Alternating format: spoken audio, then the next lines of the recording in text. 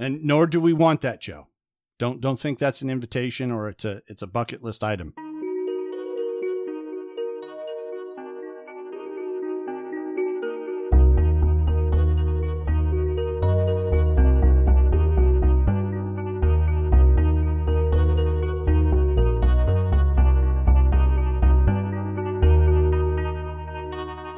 Welcome back to Dice and Salt.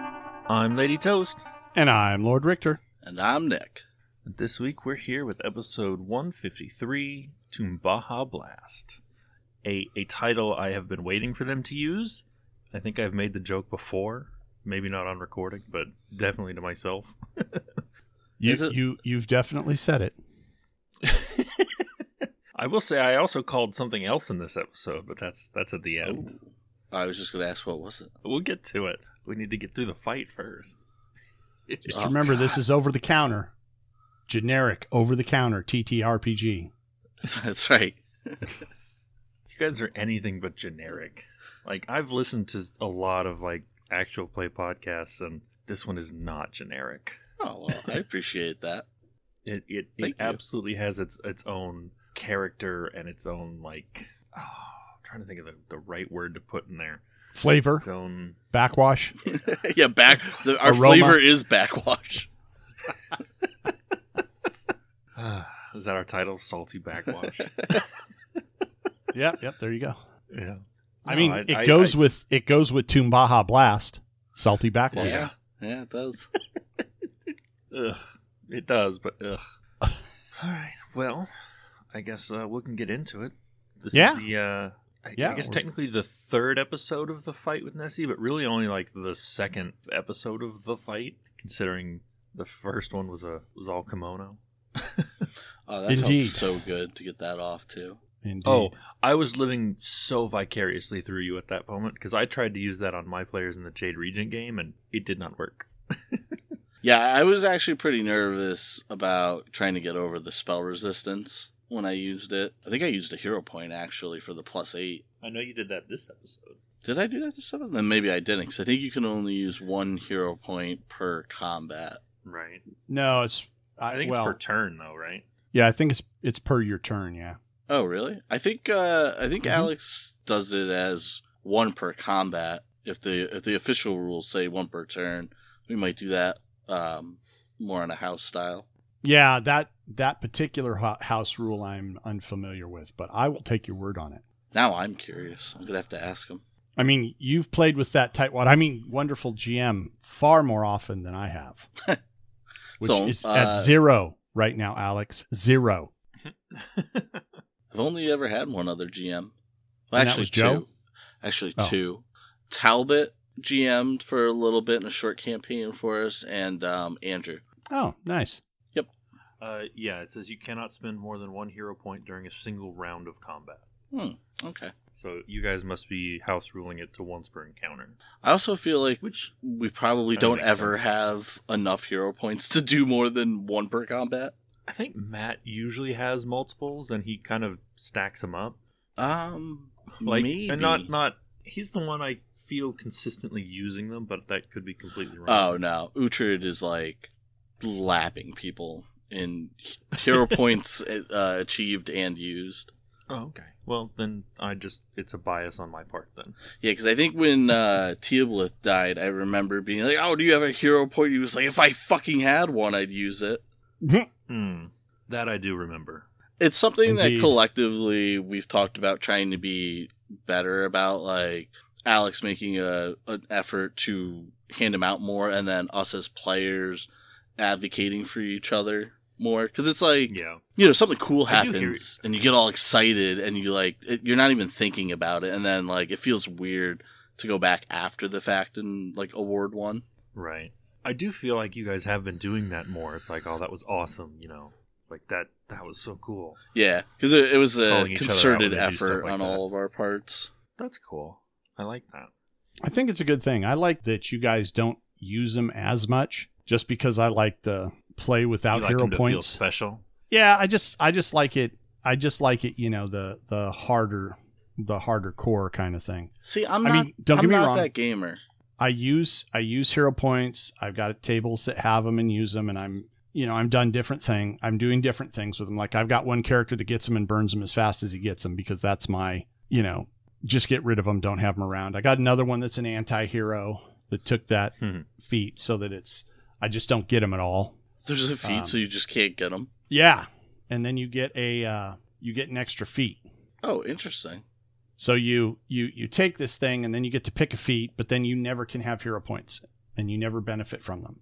And so that to me is because we've got a lot of hero points. We've in our games, there's hero points that fly around a lot and stuff. And the thing is then they come up a lot, and it just some of it gets old, or you hear people go, "Oh man, my roll sucks." And it's like, well, you can use a hero point. Oh, but I got to keep 2 so I can't die. Oh, we don't use that rule. Yeah, you could have and that, 3. That fixes that problem. So I mean, I'm just doing on my end when I play. I'm doing my thing to play lighter hero points. And we even at our table, we're even more generous in that as long as you're not double stacking on the same thing, you can use more than 1 hero point in a round. Oh wow! So like if you want to take an extra action, you can do that, and then you want to, and let's say it's an attack, and you want to add a D, that +8 before the roll, you can do that. Now, see, that feels too strong. But here's the thing. Unless you've taken feats to have more than 3 hero points, you can burn all your 3 hero points in one pass, in one round. And if you don't finish the fight, you got no more. Mm-hmm. Yeah, that's true. So, the math of it is, burn it up. That's the approach that's taken there is, you want to burn it up. Go ahead. It can be a glorious blaze. But why would you need hero points in this fair fight? This is not a fair fight. Well, Alex said it was a fair fight. Are you saying Alex is not telling the truth? Alex had to intentionally nerf himself and buff the guys to get this fight over with. Oh, that's harsh. He had to bring in a whole other character to start debuffing the dragon, and he gave everyone a +3. It was a very, roleplay and awesome +3. But are you sure that's not built into the AP? Randolph built into the AP. Randolph is no, not Randolph. AP. But Randolph, what was that scythe? That scythe was what, a +4 scythe? No, it's like a +2 at most. At most. Yeah, but it had like some super cool powers, and as I recall, it was a pretty beefy scythe. Yeah, I'm pretty sure the scythe was an Axel creation though, because he looked through the AP and was like, well, Joe's using a goddamn scythe, and there's none of them in the game, so... Right. Or in the AP, excuse me. Oh, well, there seldom is anything that's not, rapier, longsword. Now that I actually think about it a little bit more, I know for a fact that it was a custom piece, because when it got broke the first time, Alex was really sad because Joe had just gotten it 1 or 2 episodes earlier, and he's like, God damn it, I made that thing so cool, and now it's just fucking trash. Another one for the trash heap. Well, but he blew it up this time, so he flat took it out of the game. I mean, is that what happened? I mean, he did say it exploded. I'm not sure. We never really addressed. Does that mean it's permanently destroyed? Did it reform itself? Yeah. I took it. It was not clear to me that happened. I took it to me that it blew up. Oh, I mean, okay. I mean, that's the way he said it. It explodes. I don't use the word explode when something doesn't blow up. I mean, if it blasted out a wave of energy, I'd say, a wave of energy emanated forth, or, shot out of, or whatever. I wouldn't say it exploded. That's fair, but this is where I hit you with the best and simultaneously worst argument in Pathfinder. Magic. Magic. Every time someone just says magic, all I think of is that Shia LaBeouf magic. I'm not familiar. Yeah, the single and best worst actor. Huh. And while we're on this pause, and Nessie has reset the battlefield, all I want to say to all the listeners is, you're welcome. That's right, because Nessie wouldn't be here if it wasn't for me having a quiet little conversation with Alex and saying, please just have put Nessie in. Name. It would just be a differently named dragon. Yeah, it wouldn't be as cool. I mean, Nessie's definitely. I didn't say it wouldn't be as cool. It was. Well, yeah. I know the dragon's written into the AP, but it has the name Nessie, and you get to beat up Nessie. And considering all the work I did to make it Nessie, I mean, that's got to be kind of a lot of leg work behind the scenes. This is true. And not so much behind. I mean, I was laying that down when I was doing the live listens Tuesdays. Yeah, that's true. That's true. Well, I hope you're happy, Richter, because that fucking fight sucked. It hurt. I am so tickled pink. Nessie had turned out to be everything I could want. Like, honestly, like, that was Axel showing mercy. Like, because going into recording that, I actually, like, right before we started was like, hey guys, if we TPK, like, do we want to even, like, have a acknowledgement of that? Like, what are we gonna do, right? Like, and so we, like, I think I tend to be pretty tactical in the combat situations, and like I'm usually trying to look for like outside the box solutions to problems, and I was nervous. I was like, fuck, dude, we can't hit this thing, we can't get through spell resistance on this thing. Axel was actually pretty much like, I don't know, I think you're okay. And even that +3 was still like, Joe rolled really well on all those attacks. Like, those weren't... Oh, no, without a doubt.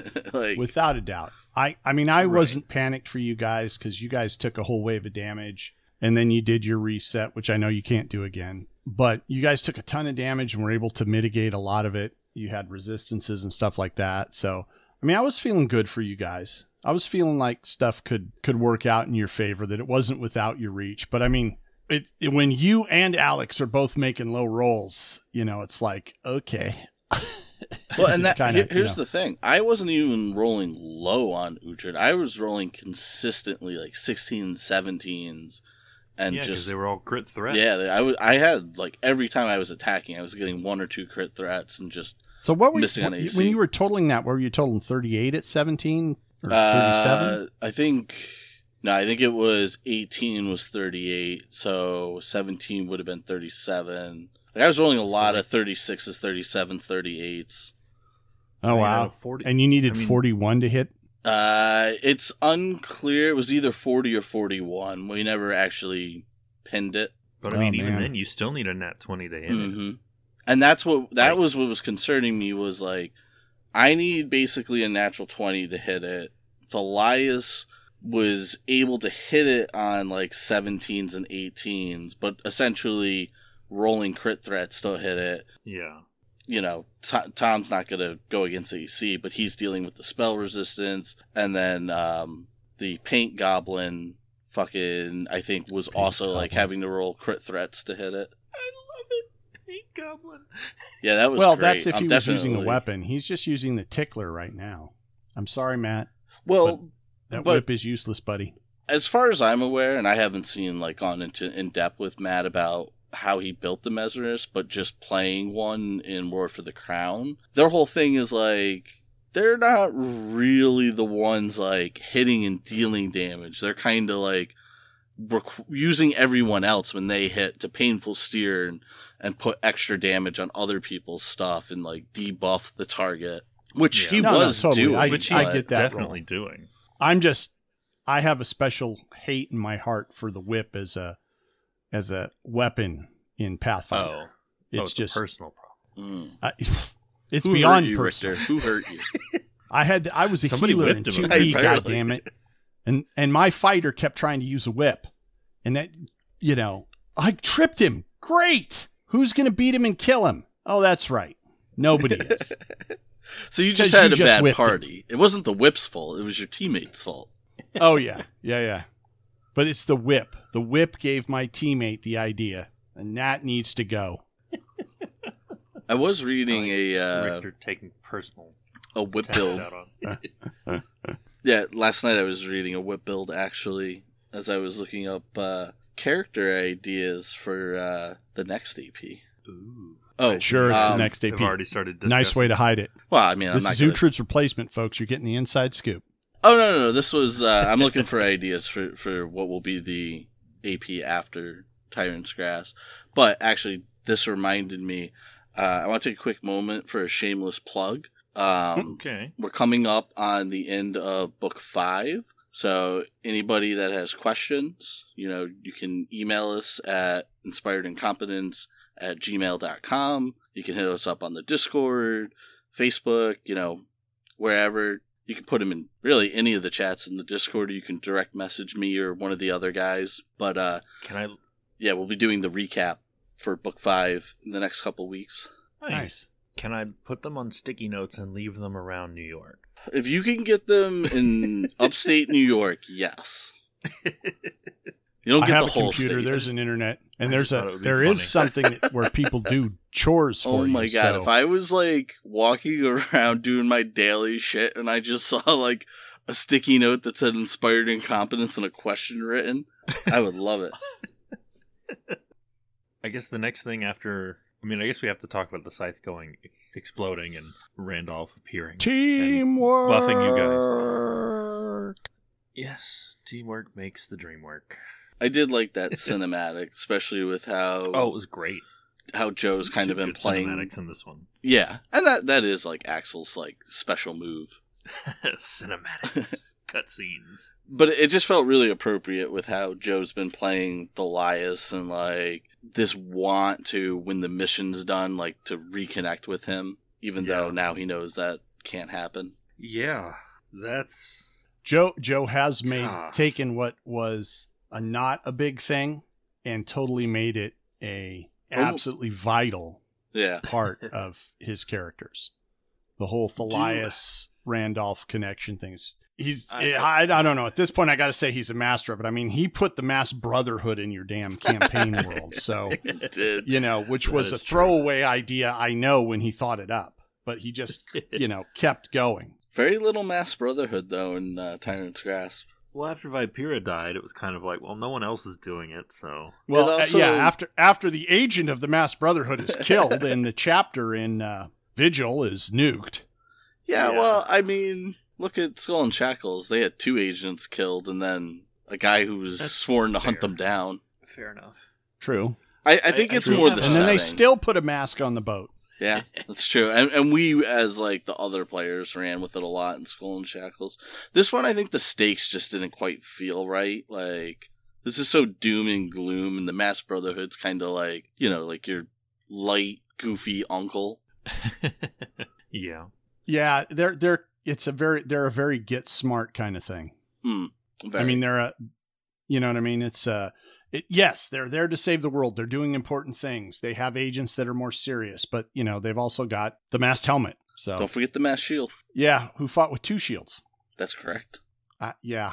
But yeah, I don't know if that scythe is gone. I did kind of have a question come up just because of something Richter had said that, Thalias is now never going to get that reunion with Randolph. Several people have died with these things. Do the people that die also get erased? Their souls in the afterlife just get obliterated? No. So no. My understanding of it is what we know for sure is that if we flip the obols from a negative energy source to a positive one, and we are within the vicinity of a radiant fire going off, then it would rebound and destroy all the shards, including the one in Tar-Baphion's hand. Now, what we don't know is, let's say we're fighting him and he just says, well, I'm a lich, I'm just going to nuke all of you, myself included, and I just go back to my phylactery and regenerate, right? We don't know if he does that and we switch the polarity. Will it kill him? Will it not kill him? Will having all the shards essentially explode? Will that kill everybody with a shard, including Rogyar and other people we haven't met yet? Or will it only affect the people in the radiant fire when it goes off? So, or whatever that close vicinity is. Right. I think the parameters would be anybody that has an obol when we switch the polarity, if they are caught in a radiant fire, would be erased from all of existence. No afterlife, no soul, no nothing. Just the void of nothingness. Yeah. Well, that's just kind of why I was asking, because like some people that have these have already died. Would they also be included in the? I would think suddenly. I think they're already out of it if they're already dead. That's what I would think. Be my right? guess. Because like their soul would have already transitioned. But then again, remember at least as I remember the first part of it, the guys could have given themselves over to McTana, and she was going to put him to rest. I mean? They weren't really dead then. Yeah, we weren't dead at all. We were alive. That's why it was like, what the fuck are you doing? You were dead. Boneyard? You were just like special dead. No, we weren't even special dead. We were alive, and that's why it was like, what the fuck are you doing in the boneyard? Like, we did die, but when we were in the boneyard, we weren't like special dead. We were just alive. Like, we had died and then we were back to life. Alive is just, the opposite of dead. Undead, if you will. Well, I don't know. Undead and alive seems pretty similar to me.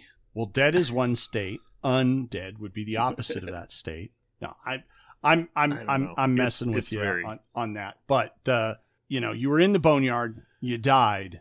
Whatever state you were in with the O-ball was clearly some kind of death state, but you were able to track out of the underworld, which is not something that you can commonly do.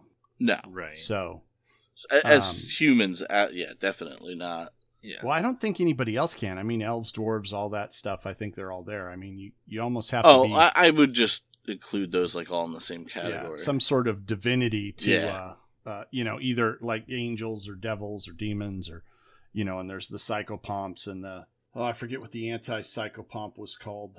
Who knew you just had to run into Umble and Thoop? Yeah. I'm surprised Tom hasn't talked about him at all for episodes. We haven't met anybody new.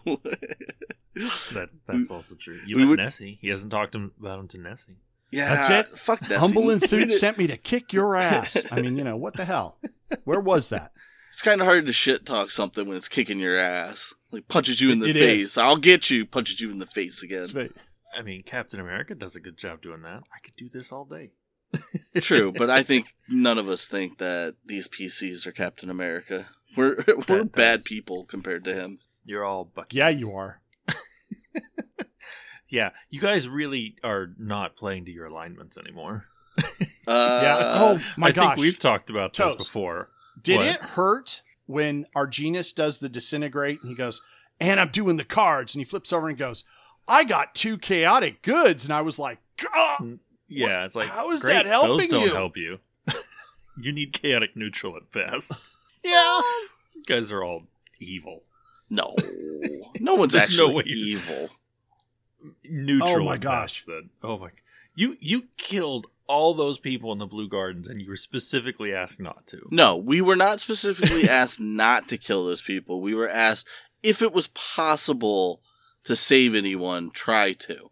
And it wasn't. Oh my God. But you didn't try. And we saved people. We left a whole fucking room of sleeping guards or employees or whatever that we didn't do. It didn't hurt a hair on their heads. What more do you want from us? It was like, in the middle of talking to them, Teoblith goes, that's it. This is boring. Enough talking.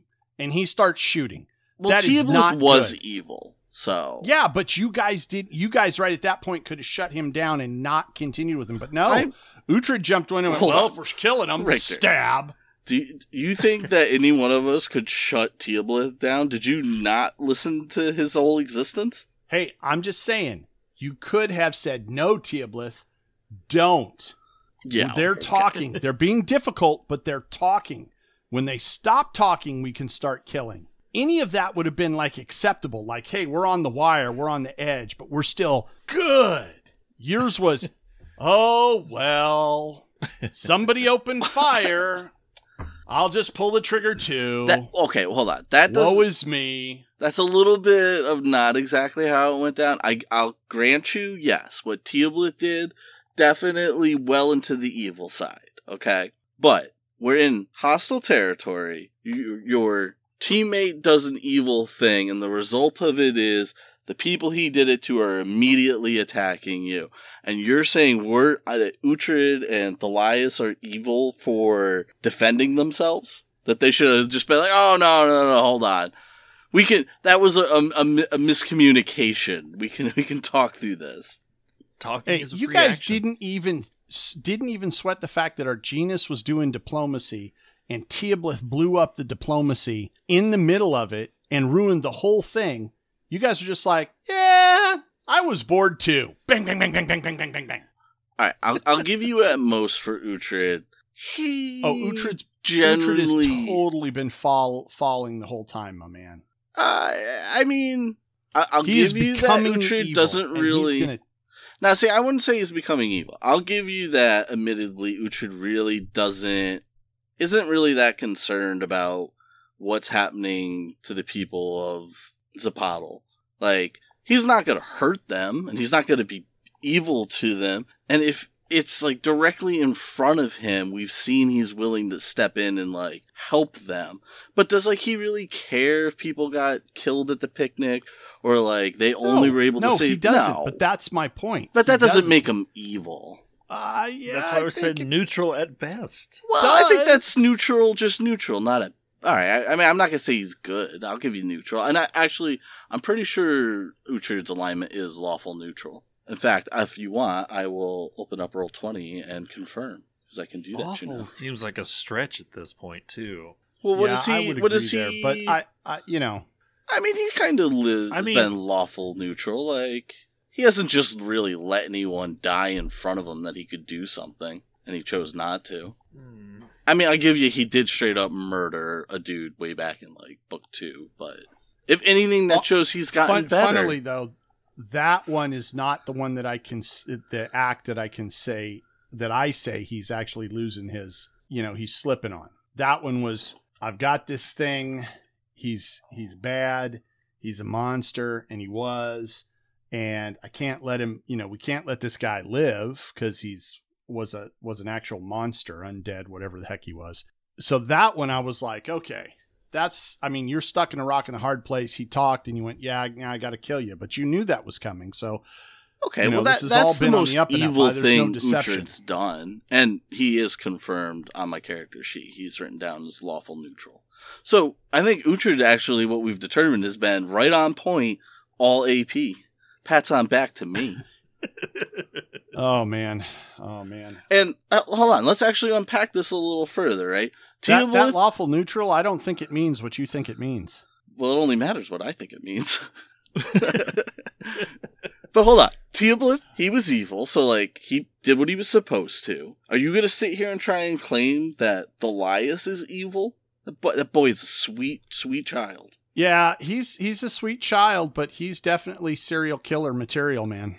Well, don't even pretend. But he hasn't. Not. You can't throw him in jail until he commits the crime. Now, Arginus, I don't know the number of assists he's got. He may need to go in there for conspiracy alone, man. I don't know. Is Arginus evil or is he just crazy? He's evil. He just doesn't remember it yet. I mean, he clearly seems to have been evil in his former life, his like earlier life. So yeah, he just forgot. That's all. I don't think the group overall is evil now that Teoblith is dead. Oof. I don't know, man. You guys were heroes to start, and you've been slipping. I mean, storytelling wise, were they heroes to start? Yeah, I don't think we were heroes. Yeah, to start. I think they were. I think I think they just kind of dealt with the shitty hand they got given. They weren't really heroes. They were just they were. I disagree. I think they absolutely were. They did a lot of stuff. They were working hard on it, and if anything, the turning point was Vigil. And that's where it was like, we just can't be nice anymore. I mean, Uhtred just totally went off. Nope, I'm cutting down everything that gets in my way. I've got to do this one thing. That's the only way anything makes it out of the other end of this. And he just... So, you get in his way, he's going to plow. He's going to cut through you. No, he's that's not going to go around you. He's going to cut through you. If anything, that was Vipera. Like, when we were in Vigil, Uhtred was, like, working with Aluna... and, like, sharing information and stuff. He tried to work with Sito, but Vipera was like, no, fuck that. I don't care that you can chop tables in half with your big-ass sword. I think you're going to have to realize here, Mr. Richter, that I don't think Uhtred's ever really been evil. Apathetic? Oh, sure. My God. Wow. No. I stand by my original statements to you about Uhtred. He is going to become the evil, and he's going to justify becoming Tar-Baphon. And I say that seriously. He's going to become a lich. He's going to take Tar-Baphon's place. He's going to take his name. He's going to do all that and then say, no, but I, as Tar-Baphon, will hold back the evil and contain it. That's what Uhtred is going to do, man. He's the Diablo first. Diablo? Oh, yeah. He's going to take the spike that has the demon, slam it into his head, and be like, I'll keep it contained forever. Never again will it get free. And, then we have Diablo 2 and 3 and 4. Boom. Because the demon always gets 3. Always. That's Uhtred's destiny. So Uhtred's going to be a demon? Yeah. Tar-Baphon, he's going to be a lich.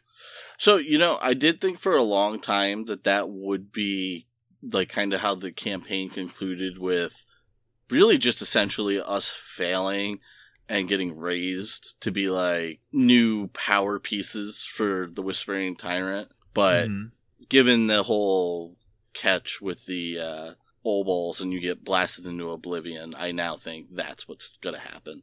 Oh, I guess we're not really talking about the fight anymore. We do need to talk about the smites at the end, at the very least. Well, just remember, evil characters can smite evil. Okay. I see what you're trying to. I see what you're trying to do there, Richter. But good characters can also smite evil, and neutral characters. That's true. But evil characters can smite evil too. Yeah, but we already established that Thalias is easily the most good of us. Oh man, that is that word. I don't think it means what you think it means. Seriously. But I guess kind of jumping to the end here, Tar-Baphon. I think Uhtred's actually the one that calls him a god or a deity. At the very end, yes. At the very, very end, yes. And he goes, "Oh yeah, that's the plan." And I was like, I was at work out in cleaning. Did he say that was the plan, or I thought he said, "I appreciate you acknowledging my divinity." He said something. I'm gonna have to listen to it again because he said something. I think very it was. specific. I think it was acknowledging, and he may have also said that's part of the plan or something too. I mean, it was. It was basically an acknowledgement in that way of, good, you've recognized me, peasant. Yeah, I definitely think Uhtred, more than anybody else from the get-go, has really understood, like, this is on a world level, a Golarion level, and kind of had that almost appreciation for it, like, so, and to be honest, I know it's come up before in the recording and stuff. Like, he's not really a god; he's a demigod. I mean, like he's a fucking god. I'm right? sorry. I wasn't in any way, shape, or form messing with like the actual rules classification for what he was trying to do. Oh, and no, I fully called with the cutscene that we got at Absalom. That's absolutely his end game. Yes, I agree with that. Absolutely where he's going. This book 6 is like a siege on that city. I think you're right too, but whether he gets the Starstone or not, like, if he's not a god, he's the closest thing you can be without being a god. Yeah, and I think with Uhtred acknowledging him that way is like, I think it's showing him the kind of, I don't want to say respect he deserves, but kind of the respect that he deserves, because he's an extremely powerful entity, and you can't just disrespect that. and Gallowspire, like, going through that was such a level of just go back to the good evil thing, like such a level of evil that I don't think that, like, prior to that Uhtred even could really comprehend that existed in the world, right? So it's like you see all that shit and it's like, dude, you're a god, like that is probably the worst place in the entire world right now. It's definitely was before we went through it. Yeah. I mean, you guys technically didn't even clear it.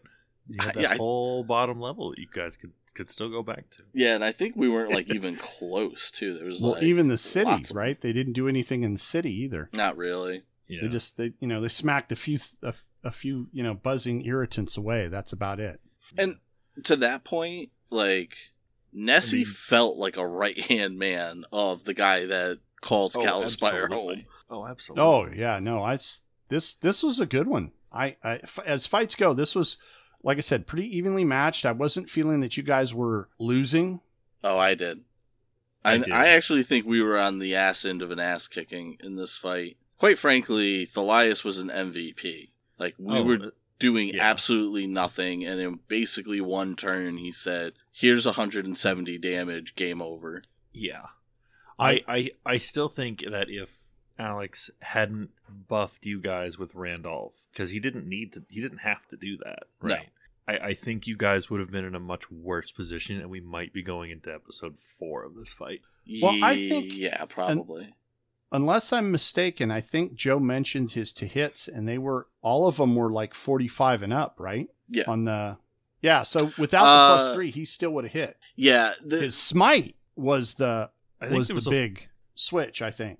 The smite was definitely a big part, and while you're correct, the +3 didn't directly change a miss to a hit. Having that +3 I think he had a 42 in there. He did have a 40. He did miss one, and he had a 42 that would have missed without the +3, so it would have been 2 out of 4 hits. But I think more than really the effect of those was the mindset it gave us as players that, like, there's a chance that I can hit, so I'm willing to go try and hit now, as opposed to, like, okay, is it worth me even trying to hit him if I'm rolling for 20s? Like, yeah. Oh, and you were invisible, but was he invisible? He was. And there? So what happened? He was hitting his. Well, Alex said he was hitting against his flat-footed -2s. Yes. Oh, okay. That was a little confusing because one episode ended with the Nightwalker coming out and dispelling True Sight that Nessie had on her. Yeah, and then Nessie put it right back on, and then you dispelled the True Sight. Yeah, so the first time it got dispelled, we all immediately casted Greater Invisibility, and then Nessie was like, nah, I better put that back on, and then Uhtred was able to dispel it in this current episode. Okay, so let me roll back then. That dispel of the True Sight, I think, was the big thing. That +3 bonus, I don't think was all that spectacular, but definitely giving you guys that ability to attack from invisibility and changing up that bonus, because I think you get a big bonus for being an invisible attacker. It's against their flat-footed. Well, it's against their flat-footed AC -2. Oh, right. That's right. Alex does. I think Alex is doing it backwards. Technically, you get a +2. He's just doing it on his end. Oh, interesting. We went through this like 2 episodes ago. We did. Yeah. Really? The bonus is actually to the players and it's not a subtraction from the monster. Oh shit! The more you know. It works the same either way. Yeah. Mathematically, he's just doing all the math on his end. It's the only reason I stick to it is because in my home games, we've had situations where we've tried to keep track of this stuff, and when we're adding it to the wrong thing, we can't chase down what the hell it's supposed to be going against. So that's why we gave up on saying, well, it's really the same as dropping your AC by 2. And we said, no, just add it to the right place, and then we'll mess with the totals when we get there, and then everything comes out right. But Alex is consistent on doing it as, AC -2. No. Yeah, I thought, and it's funny because that's how him always DMing. Like, I thought that was actually rule as written. Mm-mm. That's how consistent he is with it. Yeah, it's a bonus to the players, and that's great. Actually. That's great. Yeah, I'm not knocking him or how you guys do it. I'm not doing the thing. It's just my aversion comes from my experience and the need to keep it in the right places to not get all goofy. Yeah. But you are right. That was a key point in that battle. Basically, that moment gave Thalias the opportunity to then bring it home for us. Yeah, and he definitely did. Okay, I'm gonna say this because I wrote it down. I'm so disappointed and so wish I was tracking his stats so I could, again, like I did that one episode way back. But I wish I was tracking I wish it you so were I could too. be like, hey, Joe, pull up your carry pants, buddy, because here's your stats, man. Here's what you did. I don't know if it made it in the episode. I think it was something that got edited out, but I think we went back and calculated it all. We're just like, holy fuck, dude. Like, it's a crazy amount of damage. Yeah, you guys were adding it up, as I recall, in the episode. It was there. Yep. Well, look at us. It was something. It was pretty sweet. It was, yeah. I think you mentioned earlier it was something close to like 170. Yeah, I don't remember it was really exactly. Good. I love that critical too, though. Yeah. Oh yeah, the brained. The brained. You get to do one action, a move or a standard. I was like, yeah. You get things like that, man, and that can change the tide. I mean, you could just get decapitated. Well, yeah. PC could have got. It would be oh so tasty if Uhtred could ever pull that card. Hey, you've pulled mine twice. Yeah, I've pulled a lot of. Well, no, I thought we got yours. You did. I have a fumble card in there, so it doesn't come up nearly as often. But you have pulled the, I guess, the melee fumble, which is you caress the orc. Yes. And you're both uncomfortable. Which I very much enjoy that. I love when we get the fan ones. Oh, they're always fun. Yeah. Like everyone that wrote them too. Yeah, everyone did such a good job too. Like, yeah, definitely.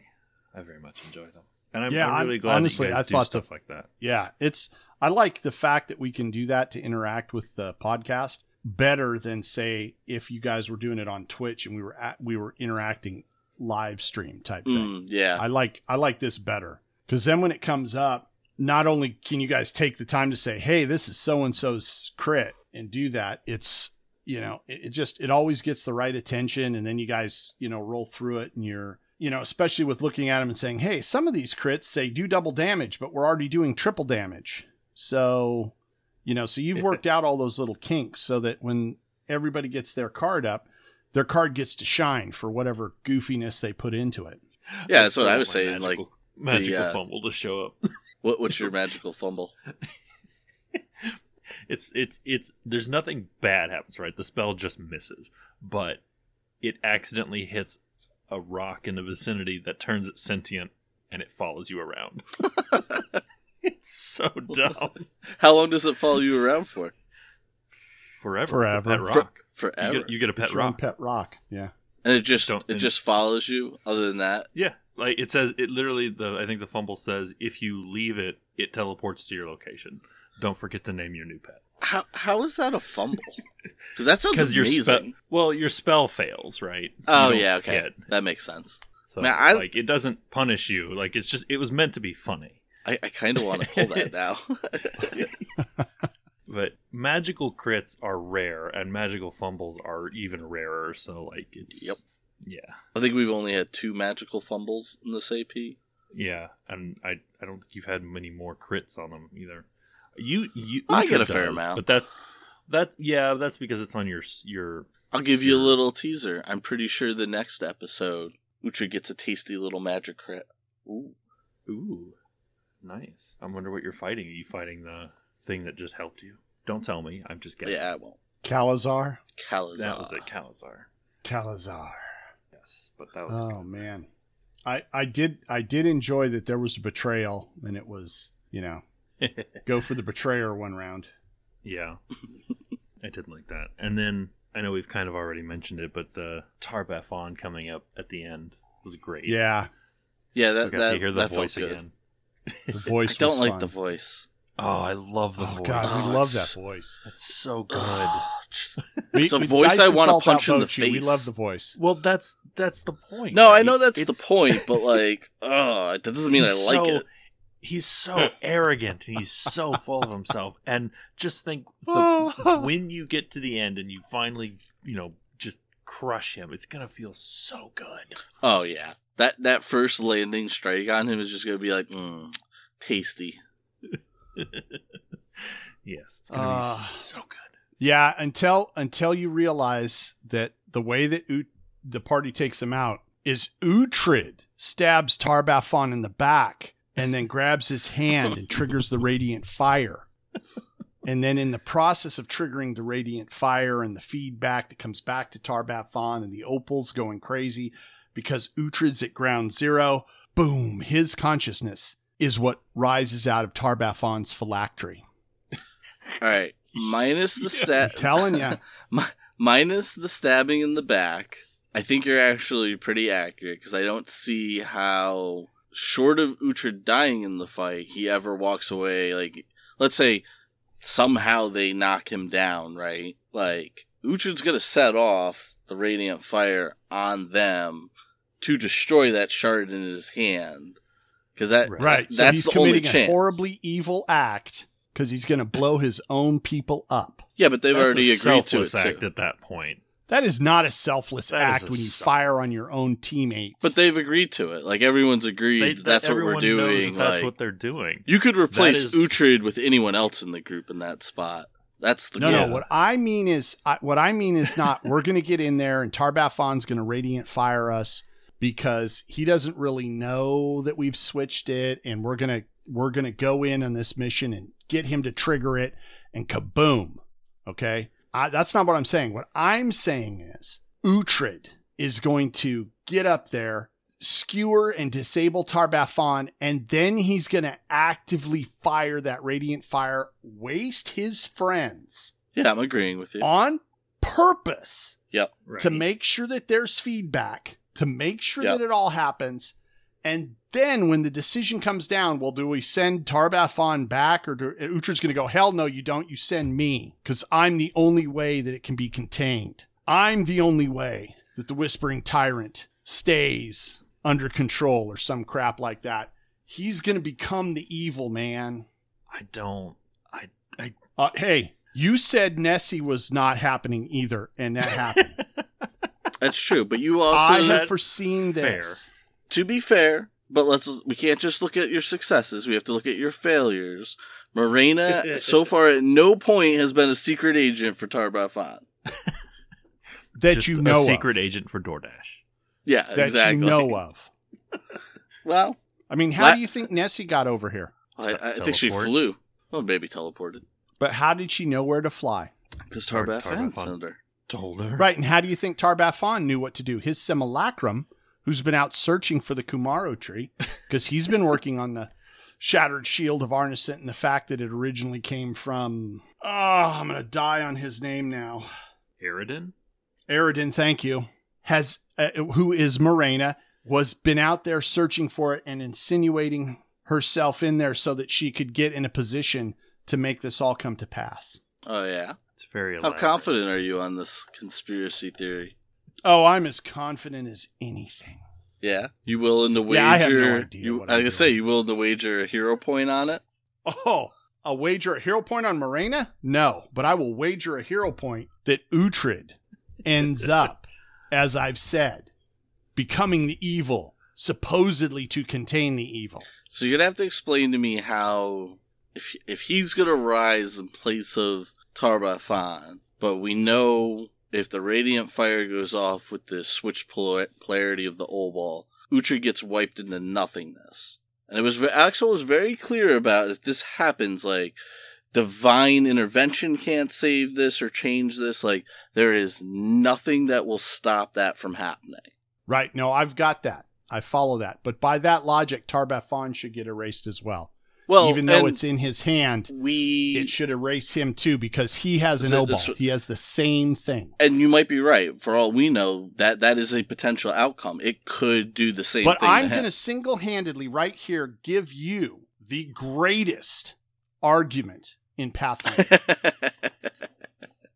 Magic. Well done. I concede, sir. That was a perfect use. I see what you did there. You flipped it around on me. It happens once in a while. I get lucky. No, you did good. I think that's a pretty good ending for the episode too. Unless you guys have anything else you wanted to talk about. I know we kind of skipped over some of the stuff in the fight, but yeah, you hate combat anyways. Nick here. I don't.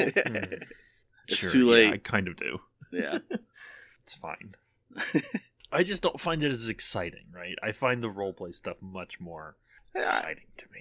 Like, and to be fair, Toast did say that this fight, with as much talking and everything that was going, the role play that was in it, has been one of her favorites of the AP. I really enjoyed it. Like, yeah, it's been has fun. been more.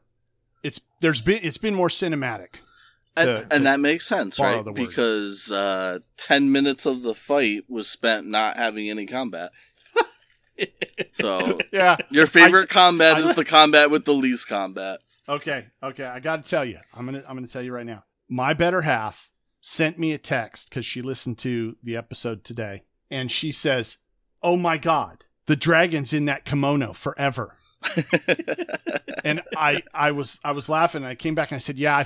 When I got home, I said, "Yeah, baby, I loved it too. I thought it was funny as heck that it went on long enough that it's like, you know what? Give me that lesser restoration. Let's get rid of this negative level. And it's going to take 3 rounds to cast." And she's all, "Oh yeah." Nick was all, "I'll get him out of there. This will bring the dragon out for sure." I mean, it feels like the type of thing that the casters should have the ability to dismiss it. I put you in, I can take you out. It's like I gave you life, I can take it away. I'm just glad it didn't go 10 minutes and you didn't lose all your buffs. It was close. We actually had to calculate it. We had like a round counter of what was, and I think haste actually ran out and got recast. Yeah. What? Wait, what ran out? Haste. Haste. Yeah. Oh yeah, haste ran out, but not while the dragon was in the kimono. It was a couple rounds after it came out. Yeah, because you had to recast it this episode. Yeah, it was in it was in this episode. Yeah, that it went up. But yeah, no, it's awesome that you guys did that. It just cracked me up that it was like, okay, if this works, we're gonna get around, and then it was like, awesome. Okay, well, let's see. Oh, we're gonna get another round. Awesome, let's do our thing. Well, now we're at 3 rounds. Well, shit, I could have had my restoration, and then 4 rounds. God damn it, 5 rounds.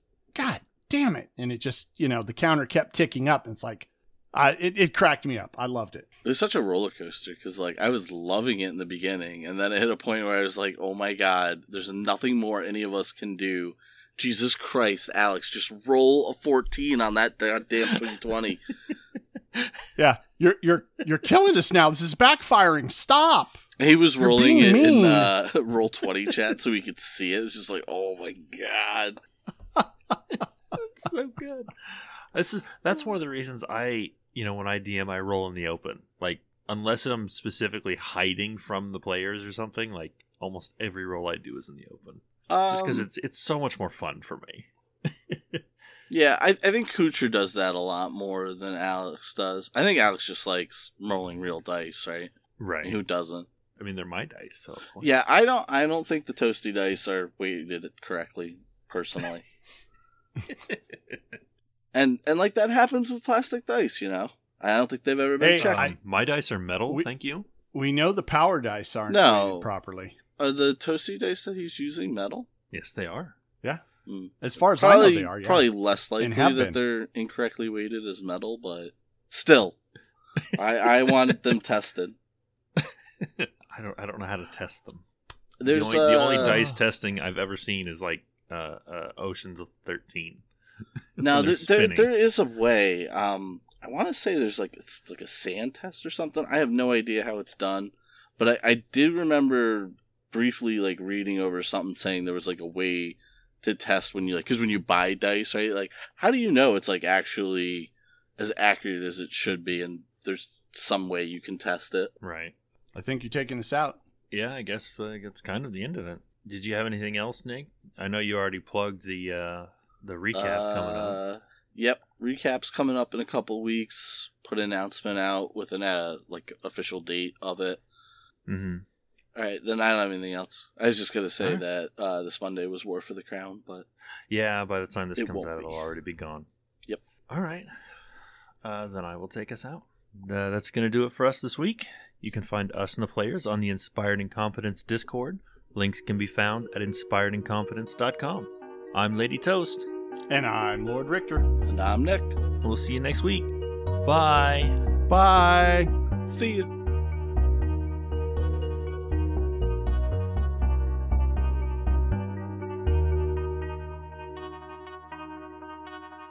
I was actually in Myrtle Beach middle of December visiting my little brother, and they have kind of like this touristy area. They call it Broadway on the beach, and it's just like a boardwalk with all these shops. And we went into this candy shop, and I have an Inspired Incompetence hoodie with our logo on the back of it. And, nice. Yeah, I walked in, and I was like, turned and looked at something. The lady behind the counter, she was like, "Oh, that's so weird. We just had somebody else in here with that same logo on their shirt." And I was like, "Excuse me? Really? I'm shocked right now. Like, that's my logo." That's crazy. Yeah, I didn't see him, but I was like, who would have thought? Small world. That would have been just insane. It's like, oh, hey, you listen to that podcast. Hi, I'm Nick. I doubt they would recognize me. It would probably be me recognizing the logo and being like, right. Hey, do you actually like that? I know you're wearing it, but you never know. It could be ironic. Yeah, I wear everything ironically. Clothes. Dude, Joe wears ironic shit. I've seen Joe dress. That's not inaccurate. It's something. I have not seen Joe dress, thankfully. Well, I haven't seen him like get dressed. I meant like, you knew what I meant. Hey, I can only go by what you said. Yeah, none of us have ever seen Joe get dressed. None of us. And nor do we want that, Joe. Don't think that's an invitation or it's a bucket list item. But yeah, we can go back to the episode.